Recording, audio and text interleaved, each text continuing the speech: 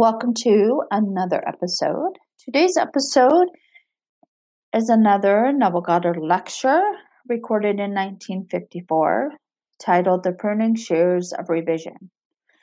Neville tells his audience, this morning's subject is the pruning shears of revision. I firmly believe that if you will wisely and daily use the pruning shears of revision, that you will find there is no objective beyond your ability to realize. And I mean that seriously. No objective beyond your ability to realize. When I was a boy of 7, a lady said to me, I have had a vision concerning you. I'll make it now very, very clear to you. I do not know what it is you are going to do, but I've been shown you will do something that through the centuries after you are gone, man will not undo it. I can see it, and through the centuries you will grow in stature long after you have gone. And then 3 men will be mentioned in hundreds of years to come, and you will be one of the 3 when something is discussed that was done for man. I feel that this morning's subject, that this could be it, that if I never said another word and you heard it and believed it and really used it, this would be the planting that would spread from us here that tomorrow could not undo, for it is magic.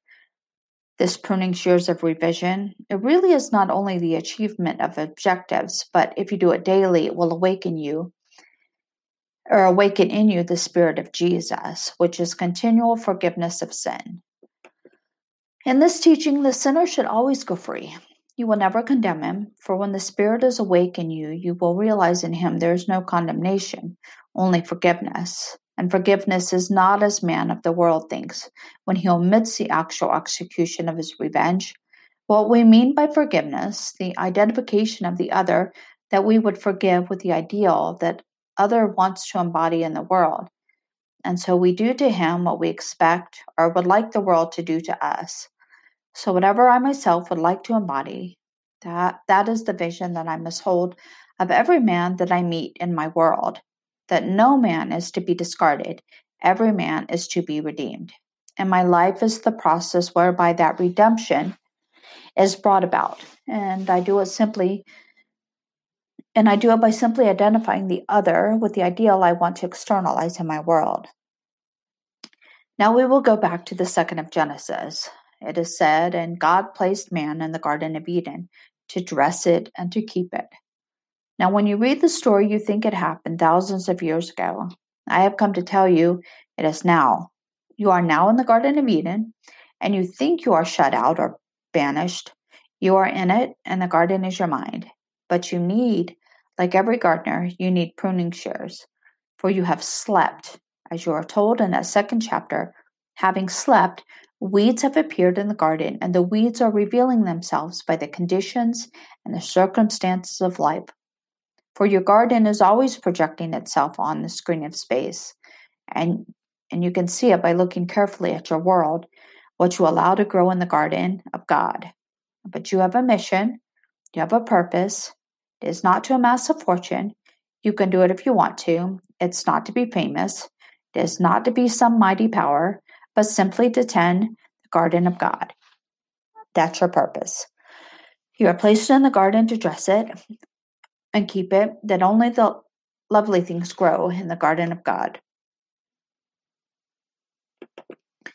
Now every man in the world is rooted in you, who look out and see the world. Every man is rooted in me. He ends in me, as I am rooted in and end in God. Because he is rooted in me, he cannot bear other than the nature that root allows. So he is in me, and any changes desired in the outer world can be brought about only if I change the source of the thing I see growing in my world. You see yonder fields, don't be surprised when you see sesamum. The sesamum was sesamum. The corn was corn. The corn was corn. The silence and the darkness knew. So is a man's fate born. So don't judge it, because you are the source of the thing that you are beholding. Now turn within and prune it by using these pruning shears of revision. Now this is how we do it. At the end of my day, I review the day. I don't judge it. I simply review it. I look over the entire day, all the episodes, all the events, all the conversations, all the meetings, And then, as I see it clearly in my mind's eye, I rewrite it. I rewrite it and make it conform to the ideal day I wish I had experienced. I take scene after scene and rewrite it, revise it, and having revised my day, then in my imagination, I relive that day, the revised day, and I do it over and over in my imagination until this seeming imagined state begins to take on, to me, the tones of reality. It seems that it's real, that I actually did experience it, and I have found from experience that these revised days, if really lived, will change my tomorrows.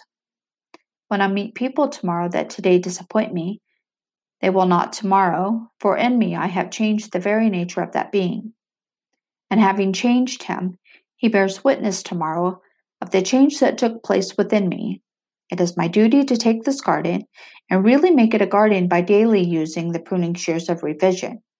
I know from experience it will not only bring about these objectives and bring about these changes, but the glorious thing is it awakens in you, who use it, the Spirit of Jesus, and you find yourself then not justifying, but forgiving.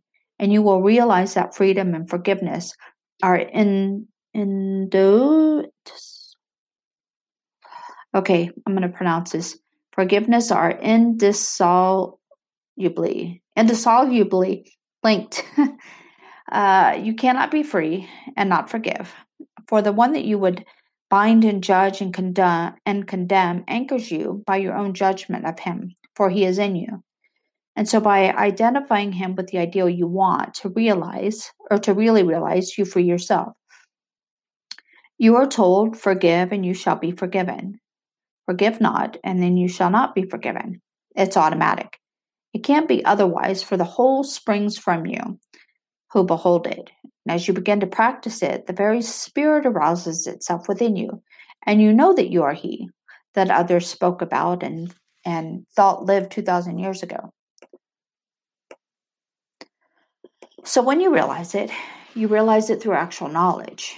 You know it, no argument. You don't tell others. You know that you are he. And then you will read the words in the 9th of Hebrews. He appeared to put away sin by the sacrifice of himself.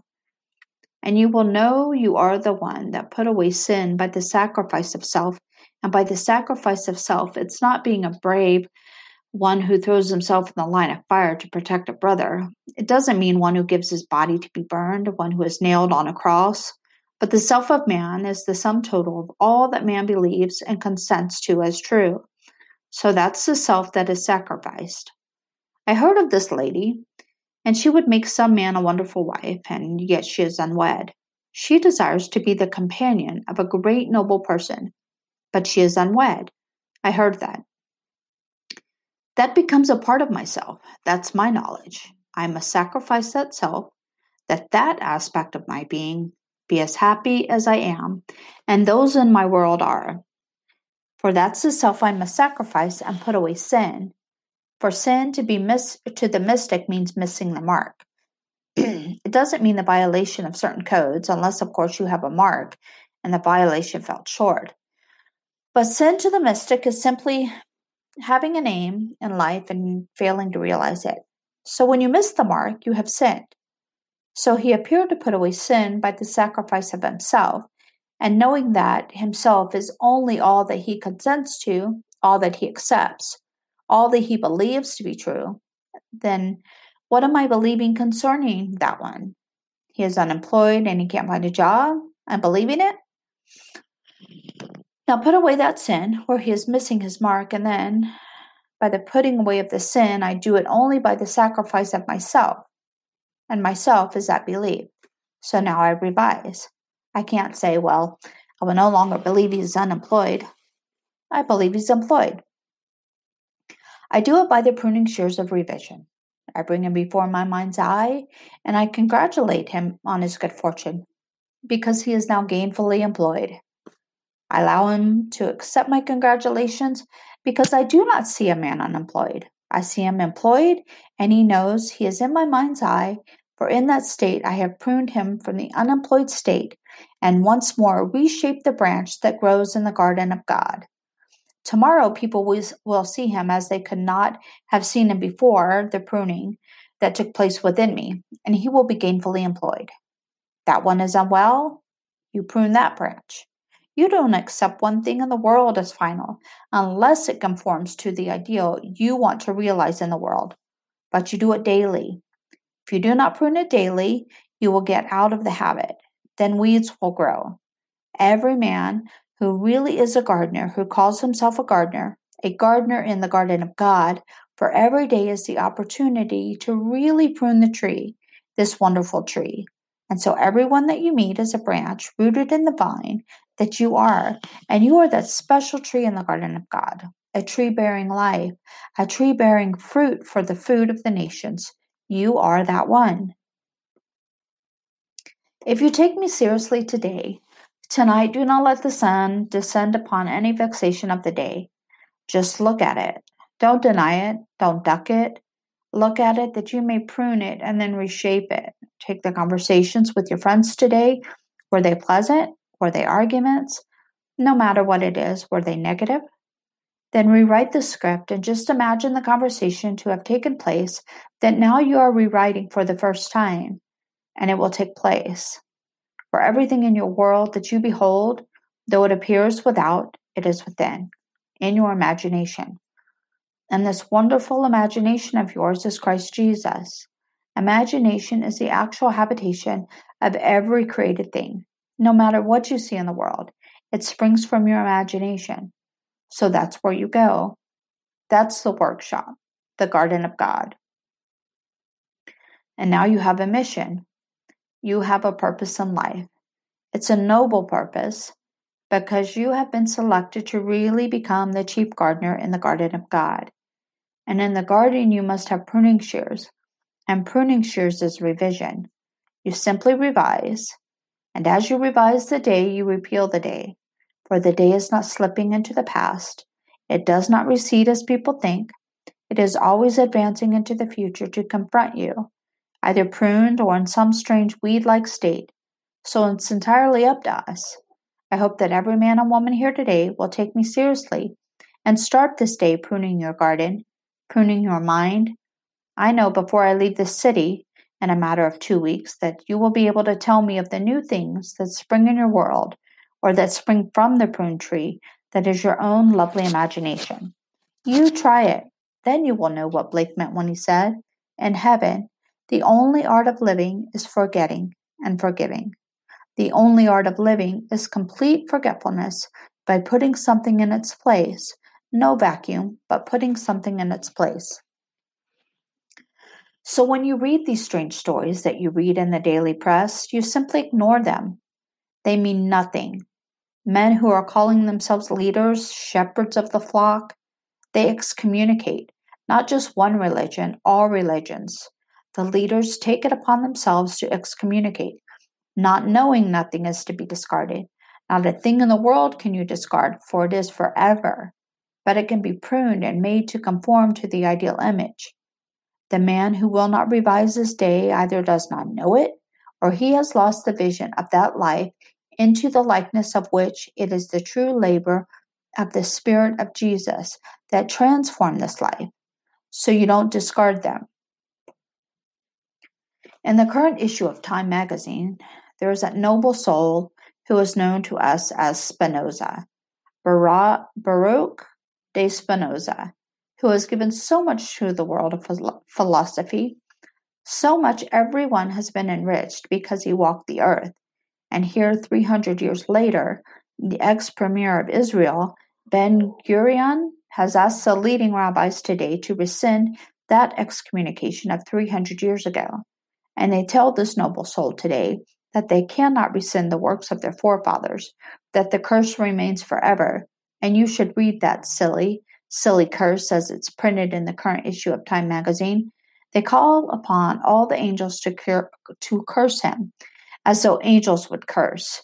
They call upon everything to blast him. You could not walk within 4 cubits of the man's shadow. No one should talk to him. No one should show him kindness. No one should write him and never read anything he ever has to say. And that's 300 years ago. The rabbis who so cursed him have long been forgotten, and if they do live, they live only by reason of their curse. and no one knows really who they really are. But you can't forget it if you read in this world the works of Spinoza. Everyone in this audience possibly has used one of his phrases. Did you know it was he who said, "Nature abhors a vacuum"? Now you use it. I use it. But what is the source of it? It was Spinoza. For here was this giant of a mind that after 300 years, little minds who think they're leading the flock, they call themselves shepherds. They should go back and read well the book of Jeremiah. You shepherds who spoil my vines, and you who have come into my garden, and you have taken my vines. Now it bears no grape, and it bears no leaf, and the garden of Jerusalem now has become a weed. Read it in Jeremiah, how he cries out, because shepherds who call themselves shepherds are blind leaders of the blind. You take me this morning at my word. You owe me nothing. It cost you not a thing to come here this morning. You come, you give me your time, and I give you my time. But you go out and try it, and start this day pruning that wonderful imagination of yours. Do you know someone that is evil? Stop knowing it by bringing him before your mind's eye and carry on with him the most wonderful conversation in the world. With a tender spirit, a loving spirit, and believe in the reality of this communion. Because if you really do it, you are entering the kingdom of heaven. For you enter heaven by a loving, knowing communion with a friend. So make him a friend, if he is a lovely one, no matter what he is. You can prune him, and then as you prune him, you are doing the work which you were sent to do for man. And you are that man. You are placed this day in the Garden of Eden to dress it and to keep it. Don't let it continue growing weeds in your world. You are absolutely responsible for every being you meet in this world. That's your responsibility. Just like the teacher we told you of who took this little child that was just about to be expelled. No, the child is not expelled because she heard what you are hearing this morning.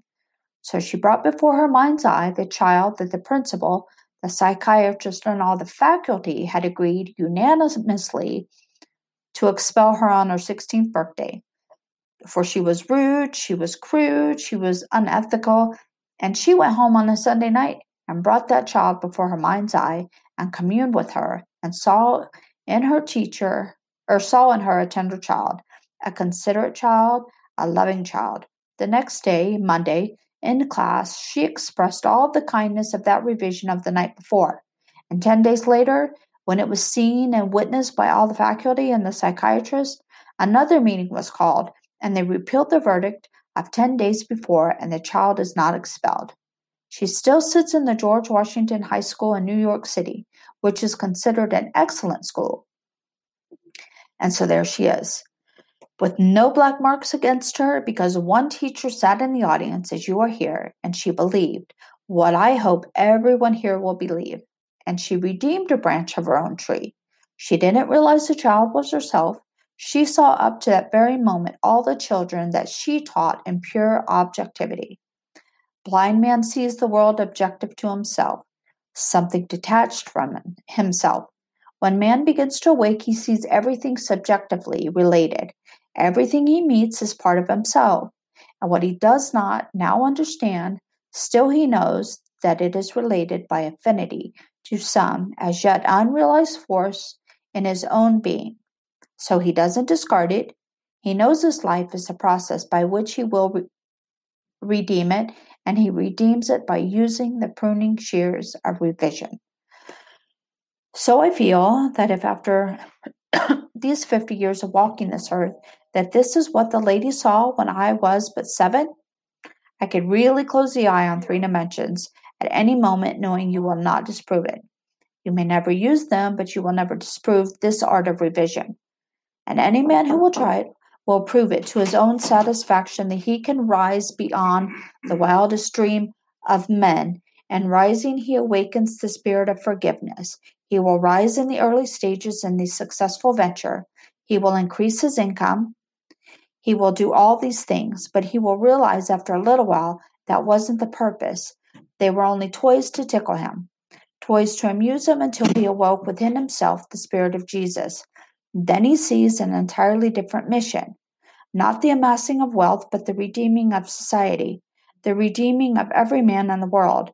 He comes to do his Father's will, and we are told in the 6th chapter of John, "This is my Father's will, that of all that he has given me, I should lose nothing, but I should raise it up again." Lose nothing. No, you don't excommunicate, you don't rub out, you simply raise it up again, and as you raise it up, you raise yourself up, and the journey is forever. You are moving up an infinite vertical line in your own wonderful human imagination, and you only move up by lifting others up. Blind men think they can save themselves, and because they think they can save themselves and discard the rest, the blind man also said this hundreds of years ago. He saved as he saved others. Himself he cannot save. I say to you that it's a false statement.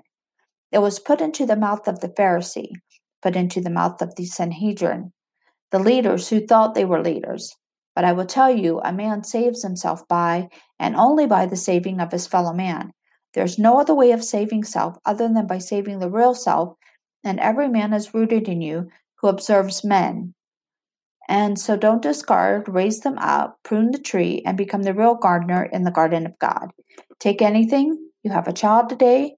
We took all the requests this morning. There were dozens and dozens of requests this morning. Everyone must be answered. None must be discarded. Don't say one is impossible. There's nothing impossible to your imagination. And your imagination is Christ Jesus. With him all things are possible. Use him, stir him, wake him from his sleep. He has been sleeping through the centuries. Because he has slept, he has dreamed into being all these strange misshaped states. For the world only bears witness of the use or misuse of imagination. As we are told, he is the only thing in the world. What he is, the only thing in the world, your imagination. For it is the habitation of every created thing, and by it all things are made, and without it is nothing made that is made. So use it wisely, use it lovingly, and anytime you use your imagination lovingly on behalf of another, you are at that moment literally mediating God to man. Imagination is the redemptive power of the world, and you are actually mediating God to man by using it in a loving, wonderful way.